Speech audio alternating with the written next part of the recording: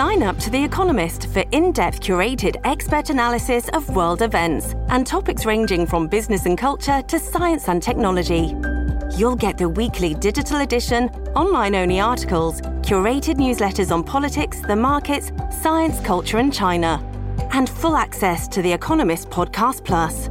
The Economist is independent journalism for independent thinking. Go to economist.com and get your first month free.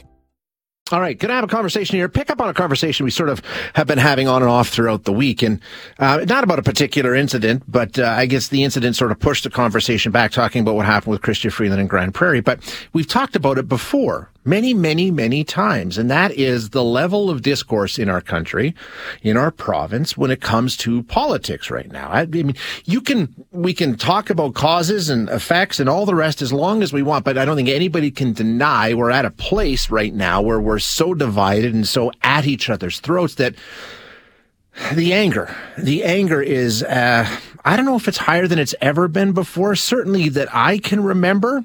I don't know how widespread it is, but that's the conversation we're going to have. We're going to talk with Dr. Jared Wesley, who is a lead researcher in Common Ground Politics and a political science professor at the University of Alberta. Dr. Wesley, thanks for your time. I appreciate you joining us.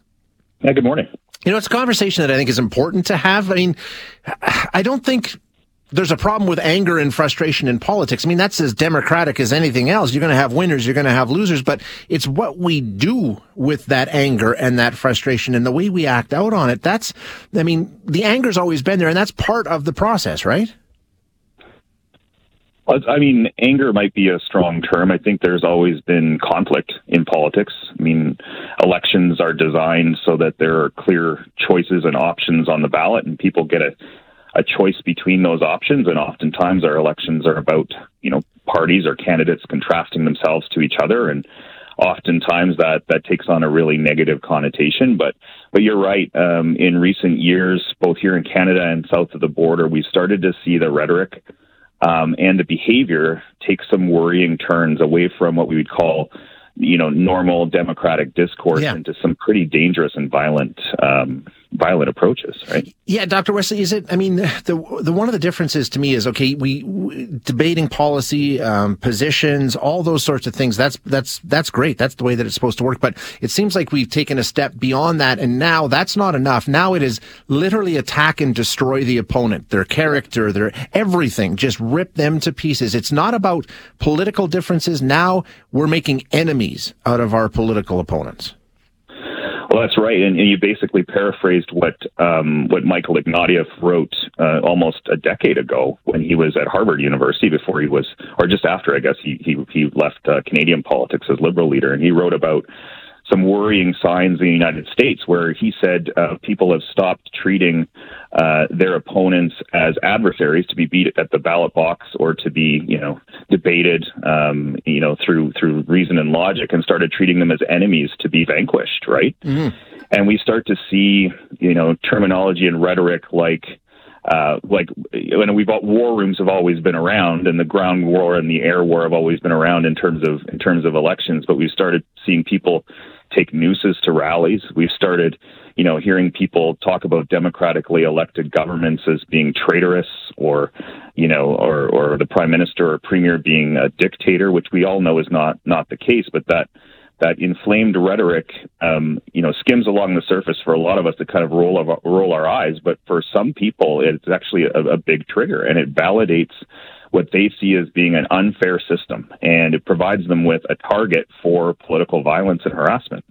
I think that's such an important point, Doctor. It starts with villainizing your opponent, and then it spreads to the system itself, and you start to see the erosion of democracy itself, some of the norms, some of the institutions. I mean, just take a look at what's going on. We're going to fire the AHS board. We're going to fire the College of Physicians and Surgeons. We're going to fire the Bank of Canada governor. It's just some of the norms, some of the standards, some of the guardrails that are put in to make a democratic system function no longer apply. We're willing to run roughshod over all of that just for political gain. Well, and the most important democratic norm, I think, for generations here in Canada we've kind of taken for granted, is what's known as loser's consent, right? Right. So if you lose an election, in previous decades, we would have expected you not only to recognize that you lost the election, but also to wish the victor good luck. I remember not too long ago, we'd hear, people who would lose the premiership or the prime ministership saying, we must now rally behind this prime minister because they're here to on behalf of our country. But now we're seeing, people questioning whether mail-in ballots were counted or not counted in the last federal election. And I think what people miss, too, is all of this discussion around, a sovereignty act that would allow one government to choose which of the other government's laws it's going to listen to or not listen to. That's also part of this decline in losers' consent. It's the idea that you're not going to recognize your opponents as legitimate whatsoever, and you're just you're contributing to this decline in democratic discourse. The question I always ask when we have this discussion on the show is, where does it start? Is it because politicians stoke the anger and use it? I mean, it's a great motivator in your base. It's fantastic. You can make a lot of headway with that anger. So does it start with them stoking it and building on it? Or is it because the populace is so angry and so frustrated that politicians are merely tapping into that and reflecting the tone of the country?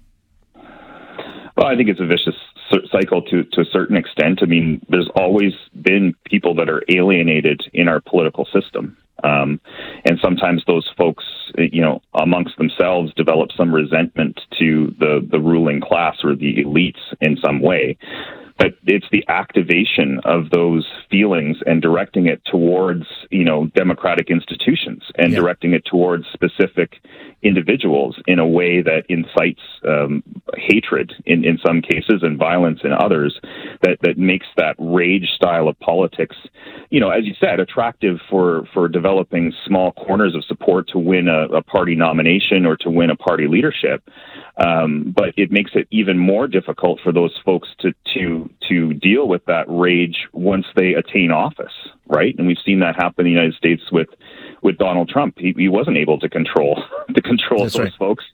And the worry is that if we have some anti-establishment populist figures here in Alberta and federally that gain control of those governments, will they be able to tame the dragon once they're in there? And the jury's out on that. So where do we go? I mean, I guess that's the question. Like you say, you can look at the United States and you can, whether you agree with whatever side of the aisle or not, you cannot say that the democracy is in good shape. It's been absolutely beaten down. And I don't think anybody wants to see that happen in Canada. So how do we end this? Where does it start? Is it the voters? Is it the politicians? Is it the media? I mean, who needs to take responsibility? All of the above? I think it's all of the above, but there are a lot more citizens than there are people in the media and politicians. Let's talk to them for just a second. I mean, the first thing to recognize is that most Albertans and most Canadians view themselves as being centrist, right?